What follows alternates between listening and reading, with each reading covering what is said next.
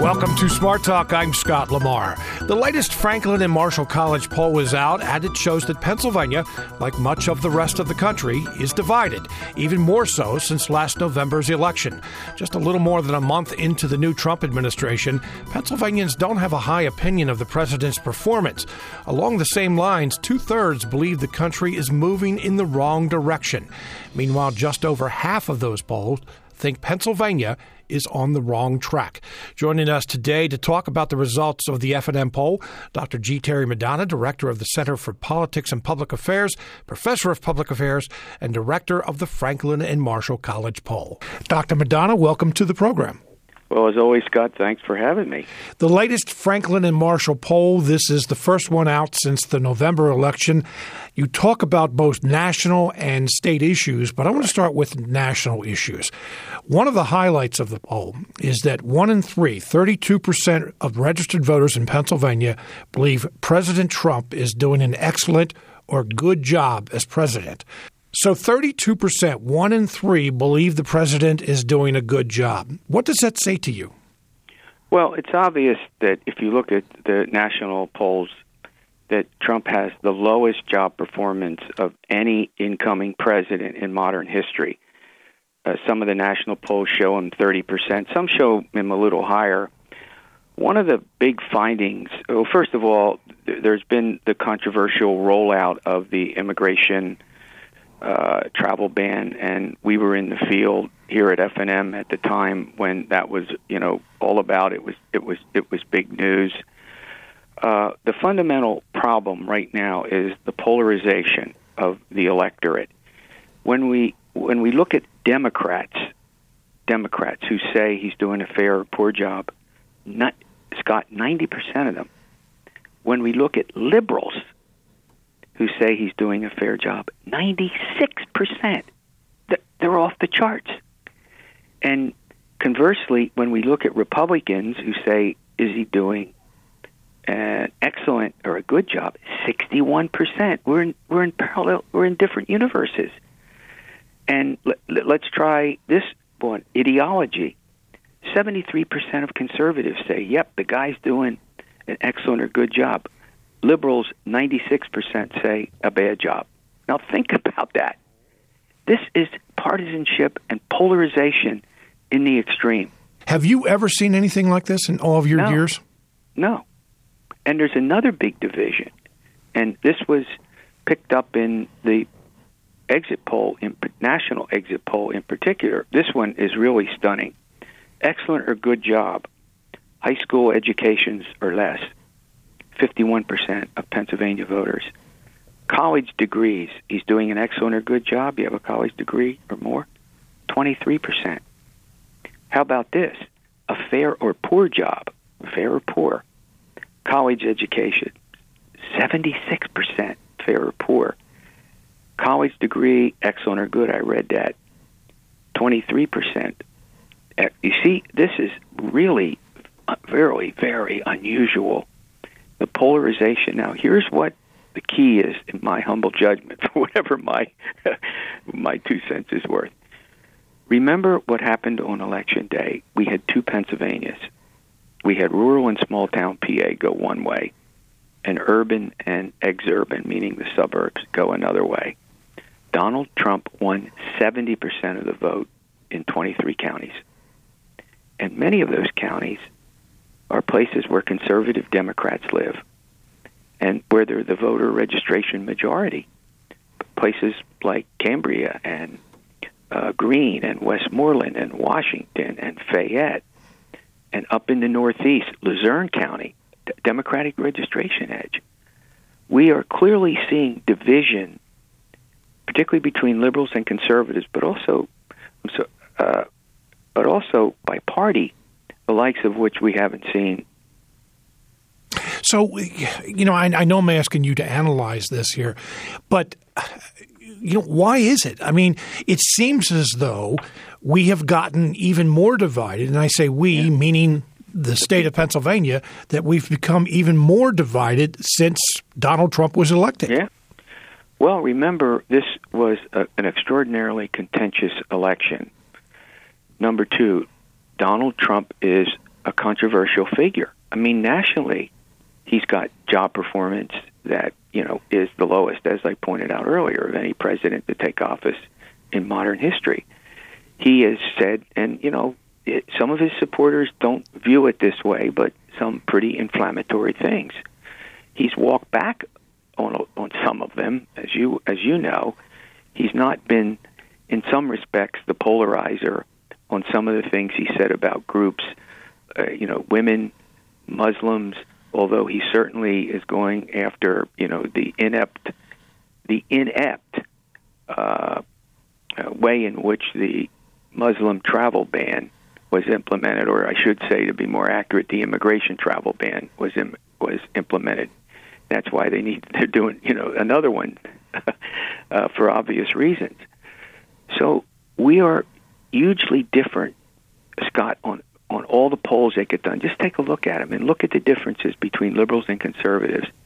There's very little agreement on almost anything that's important, whether it's in this state, we'll get to it, whether it's in this state on a variety of big issues, or in the national government about how to deal with the Affordable Care Act, about how to do with immigration, about what to do about the trade deals.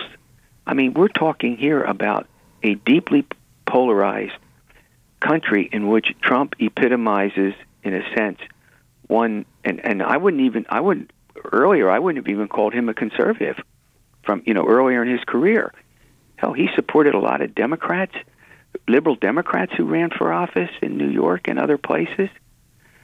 He's, whether you like him or not, you can't deny that he is a polarizing figure himself. Terry, when I look at this overall, and as I'm listening to you describe this partisanship, this divide that we have, this polarization that we have, it doesn't sound like we have a healthy democracy or a healthy republic at this point. Yeah, I think you're onto something. Look, you have a variety of people on your show from all points of view. I'm a regular listener, and the fact is that you see that in the people you have on your program. You see it in the interviews that you do with a variety of people, particularly when you get to some of these very controversial subjects. And Trump, by loose language, I'll put it that way, has in many ways only exacerbated. Look what's going on when Republican members of Congress try to hold town halls. Look at the criticism at Senator Toomey for what? Not having any. The regular town halls. Yeah, they can do them. They can do Facebook chats. They can do closed meetings of those sorts. But, I mean, when's the last time you saw that?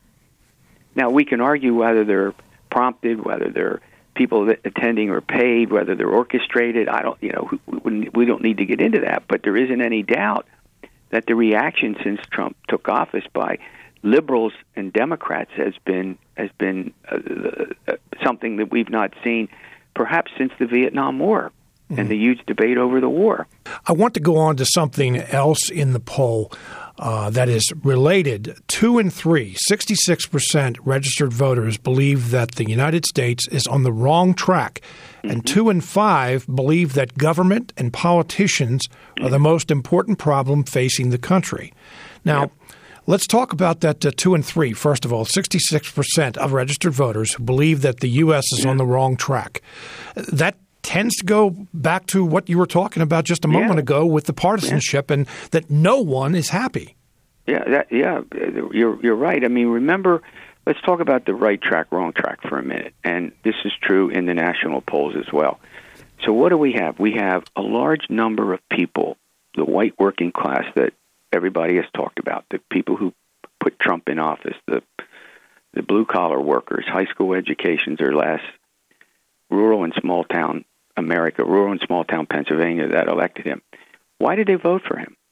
We're talking about a substantial number of people, 40% in some cases of the electorate, because they are the folks whose jobs opportunities are limited. Many of them are in the industrial parts of the state or the old industrial parts, coal, steel, iron, lead, coke. You can go through the parts of them. They're diminished, in some places removed entirely. These are the people who are static. These are the people who don't have the skills and the training to move into the new economy. So they voted for Trump. They support Trump because what did he emphasize? What did he emphasize when he ran for office? Trade deals. Yeah, you got it. Manufacturing. I'm bringing back coal. But whether he can do this or not remains to be seen, but he held out hope. So there's a good example of people who feel the economy is not good. If you live in an inner city, let's go to another group of people. You live in an inner city where unemployment is high, where folks lack the education and skills to move ahead. There isn't any doubt that we have two major components of our economy that aren't doing well. And, you know, minorities in inner cities and the white working class. And the Republicans focus because their House members, their representatives, both in the legislature and in Congress, represent rural and small towns. And what do the Democrats, by and large, represent? Urban Pennsylvania, right? Right. And so you got two large subgroups of people, if you will, who are really facing hard times. And the Democrats tend to want to help one, and the Republicans tend to want to help the other. And I when I talk about it, I say we're wealthy enough to say, can't we address the problems in both communities? You know what I mean? And it doesn't have to be the government. You know, to get the private sector involved, we ought to be able to figure out how to lift up people everywhere that are in dire straits. You get my point. But one party represents people in Congress and in the legislature from one geographic area and one demographic, and the other party another geographic area and another demographic. Think about it in that context. Well, that's something that even 4 years ago, 8 years ago, when Barack Obama was elected president, and Republicans kind of looked in the mirror, and many people were saying to them, well, there's a changing demographic in this country, and Republicans have to do something to reach out. Now, It's very questionable whether a majority of Republicans have actually done that, but what you point out is it is a changing country demographically for one thing, but in a lot of other ways too. That again, it just goes to show how divided we really are. Yeah. And I mean, I'm in the speeches that I gave, and I'm still giving them as I talk about this. I quote the late Arlen Specter, and he was decrying the death of moderates, the decline of moderates, and he would almost in a jocular way say, "Well, the moderates in the Senate are down to me and the two women from Maine." The quintessential Arlen Specter. You interviewed him many times. You know what I mean. That's just the way he. But there's a certain element of truth to that. We have a shrinking middle and a much more polarized society that creates this kind of situation. Now, the one thing the voters in our state overall, a majority of them, give Donald Trump some credit is they do have confidence, 51%, that he can handle the economy because of the emphasis that he put on it during the campaign. And also look at the meetings he has had with business leaders. As he argues, they're not sending those jobs abroad, and they're going to create new jobs in the country as well. So he has been particularly focused on the jobs, and I think that's, of all the areas the Franklin and Marshall College poll got into, that was certainly the best showing for President Trump. The economy was the most positive, but along those lines, voters weren't quite as confident in the president's ability to handle immigration issues. 41% said they were. And foreign affairs. And also foreign affairs. So what does that say to you? Well, look, we were in the field about the same time. Guess what we had going on? Yeah, that was the 7 countries, the travel ban from the 7 countries, There you go.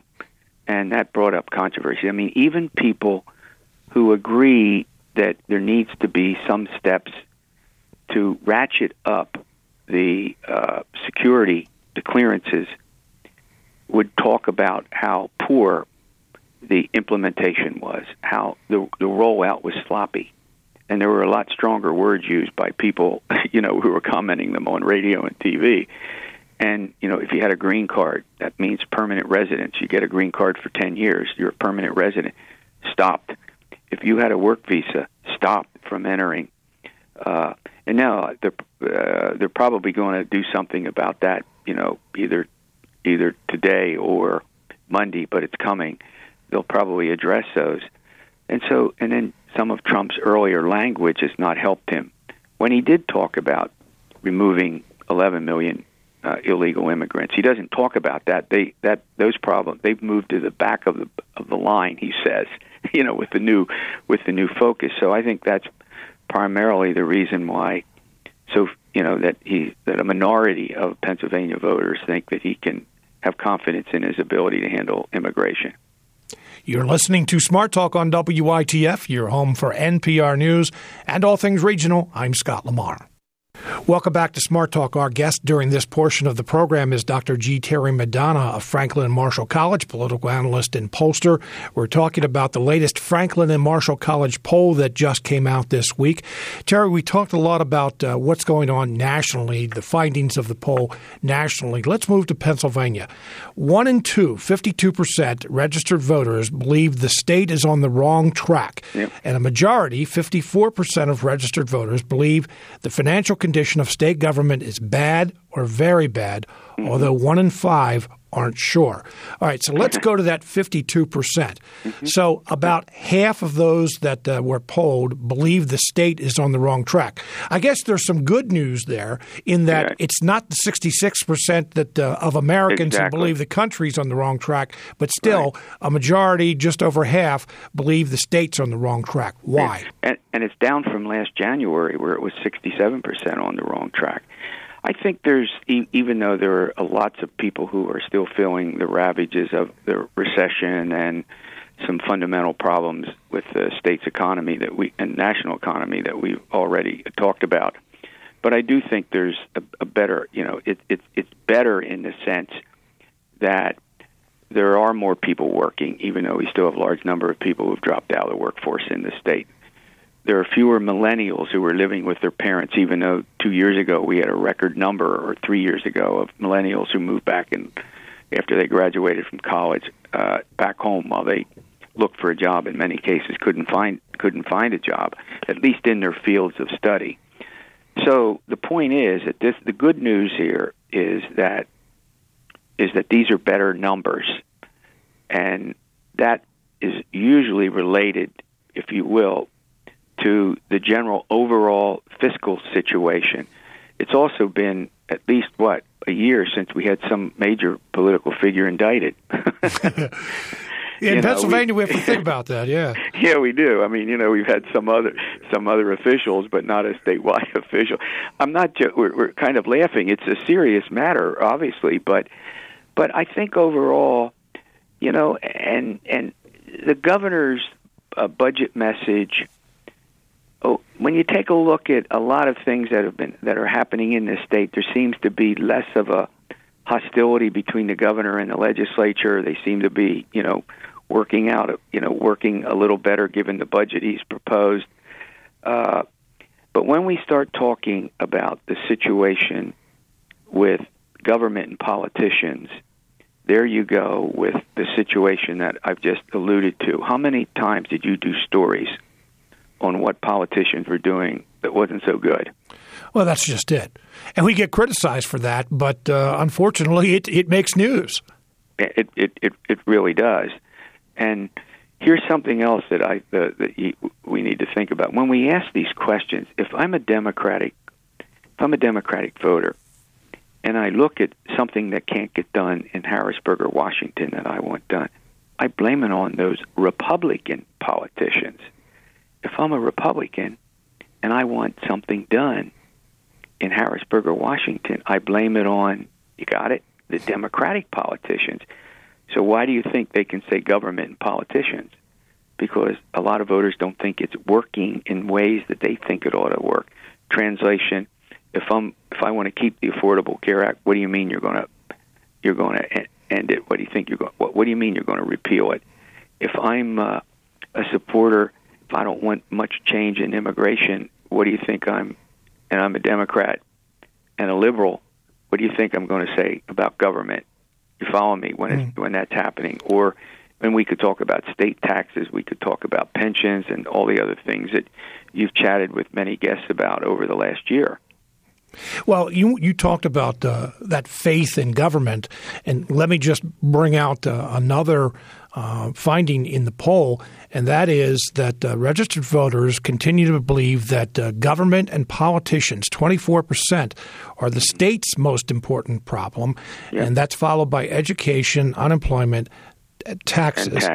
Right. And you know, we mentioned this on the national level too, that even though those who were polled didn't say politicians and government were the biggest problem, it still was something that they had a real problem with. But I have to say that when I saw that, Terry, I sat there and said, this is how Pennsylvanians are viewing the problems that we face right now. Yeah. They look at government and they look at politicians as the problem, a bigger problem than, say, education that impacts everyone in this state. No, you're exactly right. I mean, and that is because of the system. Look at what we went through with the pornographic emails out of, you know, that the Attorney General exposed and the major people involved in them. Look at, we elected 3 major statewide officers in 2012. What happened to them between 2012 and 2016? 2 of them are gone, right? Convicted of felonies. 2 of them. So what makes, see, this is also in the news routinely. Plus, look at the debate over the budgets, the late budgets. Isn't that a government and a politician problem? See? It almost looks as though voters don't have a whole lot of trust in government that anything can get done. They don't. I mean, one of the big things in the debate over the governor's budget proposal is, oh my gosh, this looks like, given he only recommended a 1.8% increase over the current budget, he put some money into education, which is reasonably popular among Democrats and Republicans. He didn't call for an income or sales tax. Well, maybe the budget will get done in a timely fashion. See what I mean? Compared to the almost circus-like atmosphere that existed in Harrisburg during the Corbett years and during, you know, the current governor's first 2 years. Let's talk about the current governor, Governor Tom Wolf. He faces re-election next year, and by all indications, he is going to run for re-election in 2018. You ask registered voters what they thought of Governor Wolf, and there were 38%, almost 2 in 5, who said that the governor was doing an excellent or a good job as governor, which is actually up from 31% in February 2016. Now, I'm going to bring a little bit of politics into this, Terry. We are a year away from primaries, more than a year away from primaries, a year and a half away from the general election 2018, where we get into gubernatorial politics. So what does this say to you about the governor's chances for re-election, or is it way too early to tell? I think it's too early to tell. Remember, we also have to look at who ultimately ends up as a Republican nominee. There's one declared candidate, Senator Scott Wagner from York, who's actually been out campaigning against Governor Wolf now. The other aspect about this, again, is the polarization on the job performance is not as great as we saw with the president, but it's still there. 60% of liberals give the governor an excellent or good job performance, but then when conservatives give him fair or poor, that's still a pretty big gap. And the same with the party. 20% of Republicans say the governor is doing excellent or good. 53% of Democrats. But how about fair or poor among Republicans? 71% say fair or poor. You know, he's a Democratic governor. So you begin to see that some of the polarization is playing out in this. But there isn't any doubt that, as you accurately point out, the election is underway.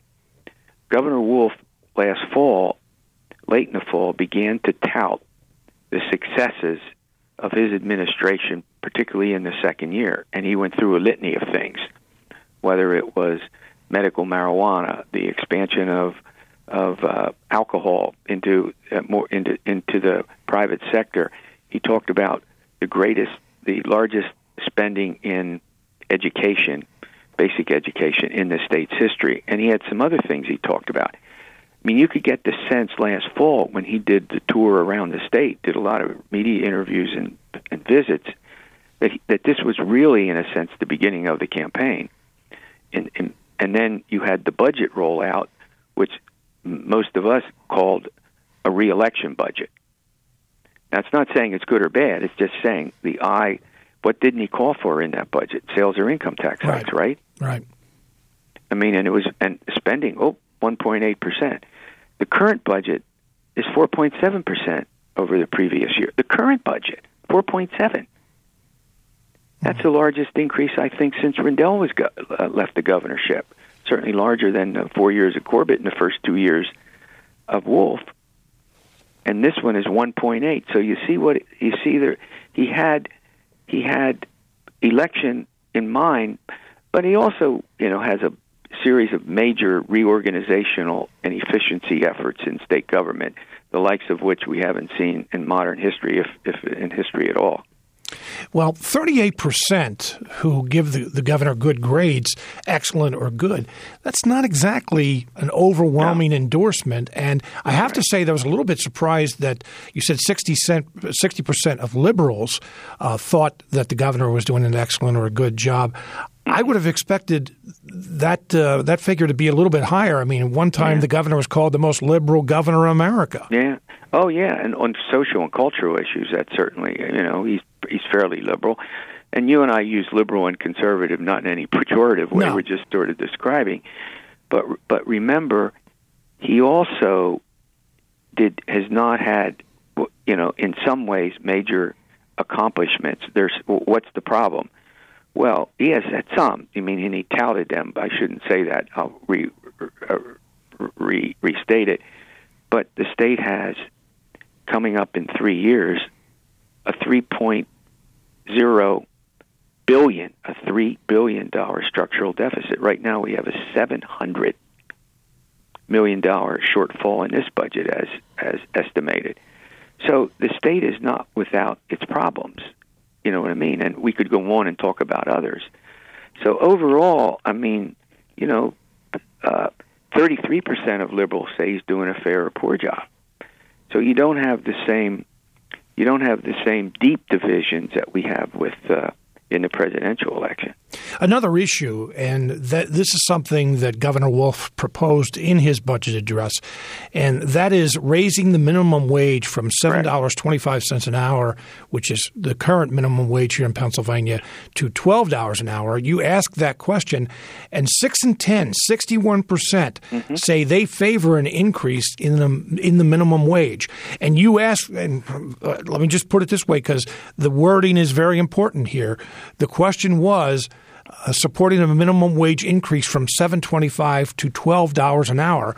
It doesn't surprise me that a majority of people supported a minimum wage increase. I have to say I was a little bit surprised, though, that they supported one from $7.25 to $12 an hour. Yep. Yeah, because a lot of folks are talking about some compromise, some figure below the $12, maybe 10 and a quarter or whatever. There isn't any doubt about that. You're right. But I think what we're seeing here, and part of this is the reaction by people in those two subgroups, the important groups that I talked about, folks who live in the inner cities who are really struggling financially, struggling to find jobs. And remember, the blue-collar workers out in rural and small town Pennsylvania who also are, working, earning $50,000-$60,000 a year, and folks in their family. You see where I'm heading with this. Many of them are working in minimum wage jobs. So you have the possibility here that you have, in a sense, a kind of coalition on increasing. It's not a formal coalition, a coalition in terms of their support for the vote. And I think that's fairly explainable if times are tough, why people, will favor getting, in a sense, a raise. Do you think that legislators look at the results of your poll and other polls and say, this is what a majority of – I mean, I know they don't like to say they do, but would they look at that and say that, the majority of Pennsylvanians support an increase in the minimum wage? Yeah, well, they look at it, but they're probably more likely to look at what the voters in their particular districts think. So if you're in a legislative district, you're going to pay a lot more attention to any poll that would happen to be done in your House district or in your Senate district more than statewide polls. The other thing I have found is that people usually tout the polls that are favorable to the issues they support, and beat up on the ones that don't support them. That have positions that they don't support if there's a favorable outcome in the poll. But, look, polls have taken a big rap, as you know. Many of the state polls didn't have it quite right. Ours was certainly one of them. We've tried to make adjustments and look at them. Burwood Yost in the Center for Opinion Research and his folks have done a great job of reevaluating it, interviewing people that we interviewed last fall to try to get a sense about it. And, they've done an excellent job of working that out. And so the other possibility is that all the polls that we were in such an unusual election. You've talked about that. I mean, this was an election last fall, the likes of which we hadn't seen in our lifetimes, right? I don't know if we'll ever see it again. Well, with the polarization, we might. That's true. That's true. It's hard to say, and Trump was, again, whether you like him or don't like him, that's not my point, but he was certainly an unusual candidate, again, the likes of which we haven't seen, I say in modern history, because we have had some different kind of people run for the presidency over the course of American history. Dr. G. Terry Madonna of Franklin and Marshall College. Thank you very much for being with us today, Terry. My pleasure, Scott. Thanks again. You're listening to Smart Talk on WITF, your home for NPR News and all things regional. I'm Scott LaMar. This weekend, WITF once again hosts the Central Pennsylvania Spelling Bee. Young people will be vying to represent the region at the Scripps National Spelling Bee in Washington, D.C.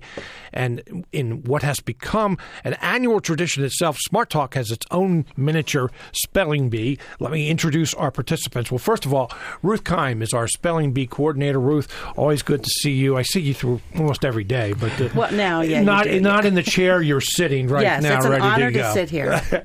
Tim Lambert, WITF's Multimedia News Director. Tim, I know you always look forward to this. Yes. I always look forward to getting 5 letters right in a word. And Ben Allen, he is making his debut. He is WITF's Transforming Health reporter. Sucker. Ben, if you get more right than we do, you're never participating again. The intimidation has already begun. I'm ready. Well, I think Tim explained it earlier. He said you're a Patriots fan, so we have to check your arms and your arms and hands to make sure the words aren't written down. Weren't you talking about hazing recently or something like that? Bullying. Bullying. So, Ruth, before we get into spelling attempting to spell some of these words, yes. Tell us a little bit about the spelling bee this weekend. How many participants are we looking at? This week we have 34 coming. We had 36 qualify. 2 of them chose not to come. So we have 34 of them coming to vie for the championship that I'll take to the Scripps National Spelling Bee in May. Okay. So how does it work? I mean, just kind of give us a brief rundown of this weekend, what will happen, and then when can those listening who want to see it on television, when can they do that? Well, it started in February, first of all, with or in January, with a written test with 176 qualifiers. These were the top 36 that qualified for the oral test, and the champion will be going to the Scripps National Spelling Bee. It's always the week of Memorial Day. We go down to the D.C. to the Gaylord, and our champion will participate. They take a written test on Tuesday. They'll spell on Wednesday, and the champion will be crowned on Thursday. And ESPN, of course, carries the championship. And our champion here in Central Pennsylvania has done quite well. We have had some that have done quite well, yeah. The top one was Joanna Yee, who was 4th place. Right, yes. Right. Okay, so let's get into it. Okay. And let's have Tim Lambert be the first to attempt to spell a word. Okay, well, we're doing one round of vocabulary because the spellers had to have a vocabulary in the written test. So we're doing one round of vocabulary. Okay. Don't make a face, Tim. Okay. It's radio. I can make a face. Okay, it's very easy. What is a spore? That's SPOOR. Is it a boil or wound? Is it evidence of passing as by an animal or a knife-like instrument? Can I ask to have it used in a sentence? No. Not in vocabulary. Wow. I mean, what more do you want? I'm going to go with A. I'm sorry. What is it? It is evidence of passing as by an animal. What? Okay, now use it in a sentence. I don't have a sentence. I'm sorry. All right. Then. This is just strictly vocabulary. It's rigged, The folks. sentence would be, a spore is evidence. Okay, this is exactly the way they get the kids get them. So Okay. Okay, All right. this is here you go, Ben. Good luck, kids. What does it mean to be maladroit? Unemotional, robotic, unperceptive, lacking judgment, or unhealthy, easily taken ill? Okay, so not C. Unemotional, robotic, and then what was B? Unperceptive, lacking judgment. I'm gonna go with A. I'm sorry. B. It is B. You're right, Scott. You should have gotten that one. You can use that as to, choosing to come on this was show. What was the word again? Maladroit. Maladroit. Okay. Yes. I'm going to use that in a sentence today sometime. I hope Okay, so. good. This is an easy one, Scott. You got the easy one. Oh. A bromeliad is Fixed. an overly confident person, a spiky plant, or a breed of horse. Okay, say that again. A bromeliad is an overly confident person, a spiky plant, or a breed of horse. I'm going to go with B. You got it. It is a spiky plant. Good job. Wow. I got to tell you, I just took the other two away, Okay. Process of elimination. That's One right. for Scott. That's Here we go. right. Okay. This is the real deal now. Okay. Okay, Tim, are you ready? No. Sempiternal. Sempiternal is a word from Latin to English. It's an adjective. It means of never-ending duration. The meeting seemed sempiternal to Myrna, who wanted to be on the ski slopes. Myrna. Myrna. Myrna It's wanted not to your be word. I Easy know, here. I'm but- concentrating. I just wondered, you're throwing them off with different kind of names here, too. Oh, I'm sorry. Myrna. What? Okay, go ahead. forget Myrna. No, the word okay. is sempiternal. Okay. Sempiternal. Sempiternal. Say it again. Sempiternal. Yes. Oh, my gosh. SEMP. EN. Wait. TENAREL.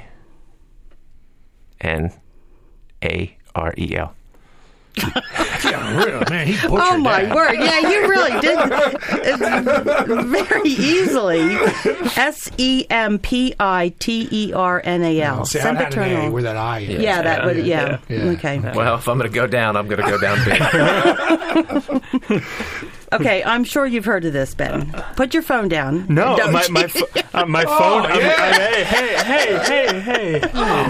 Patriots fans. Okay. I'm sure you've heard of this I'm word. using the method that they use in the spelling bee, where they take their card that they have and they write on the back of their card with their finger, because you can't write with your. He's writing Right. on the back.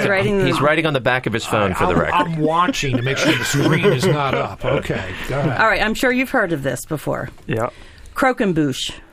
It's a French word and it's a noun. It's a cone-shaped stack of cream puffs coated with caramelized sugar. A croquembouche is a traditional type of French wedding dessert. Croquembouche. Croquembouche. What, French is a good croquembouche? key here. Croquembouche. Yes. All right. Croquembouche.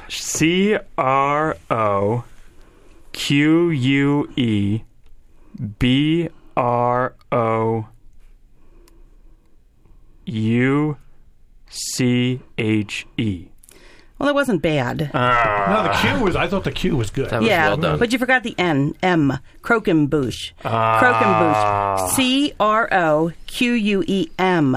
CROQUEMBOUCHE. Oh, I wouldn't have got that anyway. And we're not allowed to write these down, right? Well, we can't write. I mean, No, you Ben was can't. doing It's in it my with- I finger. know, Yeah, it but was I using was his finger. thinking about getting a pen out. no, you're not ahead. allowed to do How that. many years have you been doing this, Scott? I You're know, still I trying to know. write stuff down. I know. Jeez. Okay, here you go, Scott. All right. Pneumatocoel. Oh, for God's sake. Pneumatocoel is a noun. It's from Greek. It's a gas-filled cavity or sac occurring especially in the lung. A pneumatocoel, may be solitary or multitude, is the result of a bacterial infection and occurs predominantly in children. Pneumatocoel. Pneumatocoel, or, now wait a minute, there's another definition. Pneumatocoel. Pneumatocoel. Okay. Pneumatocoel. I'll go with pneumatocoel. I like that better. It's wrong already. You're wrong already. Nomad. Sealed. A or E? Ceiled. I'm sorry. What are you laughing at? You talked about Tim butchering P-N-E. I knew there was a P there. Yes. Okay, P-N-E. P-N-E-U. M-A-T-O-C-E-L-E. All right. See, my ears must be good because I thought you said pneumatocoel. Please, these headphones are turned up so loud. Pneumatocoel. Okay. All right. Okay. All right. Back to me. Boy, yes. He's working the refs. He's working the refs right now. I did blow that. I did blow that. Yeah. Okay, here you go. Infundibuliform. Oh, forgot. Infundibuliform is an adjective. It means having the form of a funnel or cone. It comes from two Latin elements. Kate watched the hummingbird taking nectar from the infundibuliform flowers. Infundibuliform. No. Infundibuliform. Dibuliform. I shouldn't give you that much. Infundibuliform. Oh, I'm still going to get it wrong. I-N-F I-N-I-B U-L-O-F-O-R-M. Wasn't bad. Infundibuliform is I-N-F-U-N-D-I-B-U-L-I-F-O-R-M. Indubuliform. So I had two letters wrong? No, you had three. Three? You forgot. You forgot the B. I said B. Oh, you still got it wrong. It doesn't You matter. still got it wrong. Yeah, sorry. I'm getting closer. I got two wrong. Okay. All right, Ben. Okay. Hercocervus. Hercocervus is a noun. It comes from Latin. It's a legendary creature that is half goat and half stag. A large painting of a Hercocervus hangs on one of the museum's walls. Hercocervus. We hunt them here in Pennsylvania. The Game Commission regulates the Hercocervus. That's what we can use. You got a Hercocervus tag? You got a Hercocervus tag? That's right. Could I get the etymology again? This is from Latin. Okay. Hercocervus. Yes. H-E-R. Man. Hercocervus. H-E-R. K U S E R V I U S. I'm not sure what. Okay. I can't possibly be close. He had some of the letters right. Some of them. In the right order, or were they just in the... He just kept going. Hercocervus is H-I-R-C-O-C-E-R-V-U-S. Oh. So I added like a full syllable there. Yeah, you That's what did. you're saying. Yeah, okay. I wasn't exactly sure where you were going. The V-U-S would be the Latin, which none of us have taken. Yeah. Okay, no. Scott. Well, this ought to be good. Xiphophilus. Yes. Oh, boy. Xiphophilus is an adjective. It means having sword-shaped leaves. The gladiolus is a xiphophilus plant. Xiphophilus. Xiphophilus or Xiophilus? Xiphophilus. Xiphophilus. Okay, I'm going to take a stab here. Okay, now let me just say literally, since it's a sword-like leaf. This consists of two parts that went from Greek to Latin. I don't know if that helps you. Not really. Okay. Okay, now I'm going to take a stab here and say X. Okay. Wow. Oh, that's a big leap. Wow. X, Y. Say it again. Xiphophilus. Xiphophilus. Am I getting that right? Xiphophilus? That sounds right. Okay. He sounds like one of the students actually trying to delay the inevitable, which is the ding. Well, you got that right. But X, Y, and, okay, it's Greek and Latin. PH.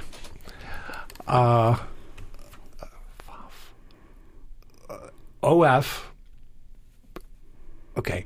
A. Okay, now I'm done. Oh, you're done. I don't even know what the word is. APIOUS. Okay, you started out really well. Okay, see that X, man. I'm X, proud you got of that. That But it wasn't XY, it was XI. Okay. You got the PH right. Okay, all right. XIPHO PHY LLOUS. Oh, and it would have been double L's. Ooh. Yeah. That's tricky. That is a trick. I mean, your words are hard. What round would this be in, Ruth? These are actually words at the very end of the words that they send me. So these kids, if they had made it these are actually words that Scripps has given. So we're up to basically almost 500. And yeah. Whew. Just think, Ben, we're talking that someday all the words that we have misspelled today, there are probably dozens of 12-year-olds who have spelled correctly. And they're saying right now, listen to those That's clowns right, on the radio. They're laughing. They are laughing right now. Clowns, CLOWN. Yay! All right, now these are not out of the these are words that I have come up with. So I hope they're easy. They're real words? These are real words. Okay. They aren't. I just did not make them up. So, okay, you've heard of this, I'm sure, Tim. Bouillabaisse. Bouillabaisse is a highly seasoned fish stew made with at least two kinds of fish. It's a noun. It's French. Nancy loved going to her grandmother's house when the bouillabaisse was cooking. Bouillabaisse. Tim, you've been in France. You probably have had. I probably have, and I've looked at the menu and said, what does that mean? What is it? Don't they ask you when you enter the country? Right. Spell bouillabaisse and croquet. Ooh, a bouillabaisse.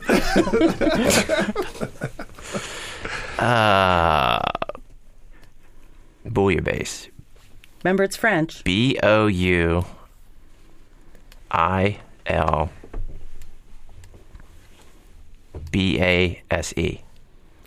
You were close. BOUILLABAISSE. You had the bouillabaisse out there, yeah. All right. That was close. I'm not going back to France ever. No, you've got to go and ask for some bouillabaisse. I got to spell it correctly. Okay, Ben. Okay. There's two spellings to this word. I will accept either one. Okay. It's a caravansary. I don't want to say caravansary. An inn surrounding a court in eastern countries where caravans rest at night. It's a noun. It's a Persian word. The large travel group felt fortunate to find a caravansary that could shelter the whole group overnight. Caravansary. It's Persian. Mm-hmm. Caravansary. CARAVANCERY.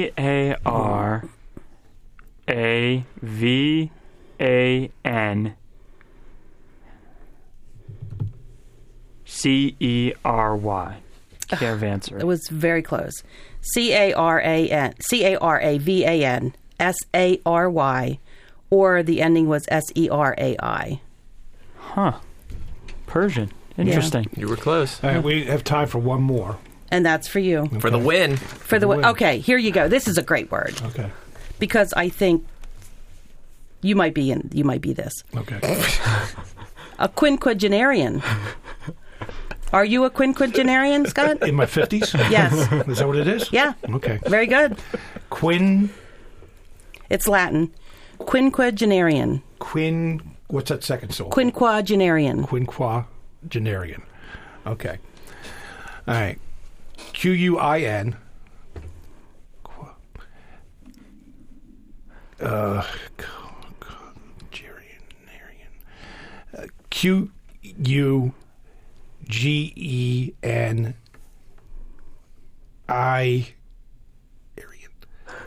You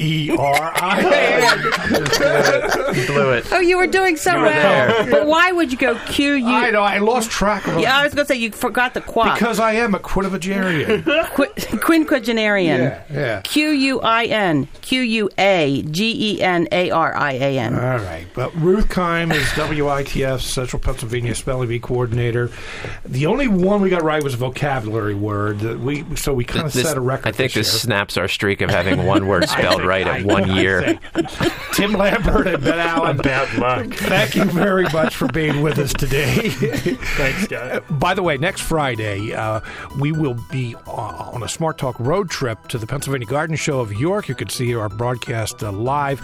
That's Friday, March 3rd from 9 to 10 a.m. at the York Expo Center's Memorial Hall. We'll preview the flower and planting season with tips and advice to help develop your green thumb. The broadcast is free and open to the public. Register today to attend at witf.org/events. Coming up on Monday's program, Ben Allen joins us again to talk about his series, What We've Learned About the Affordable Care Act, that's coming up on Monday's show.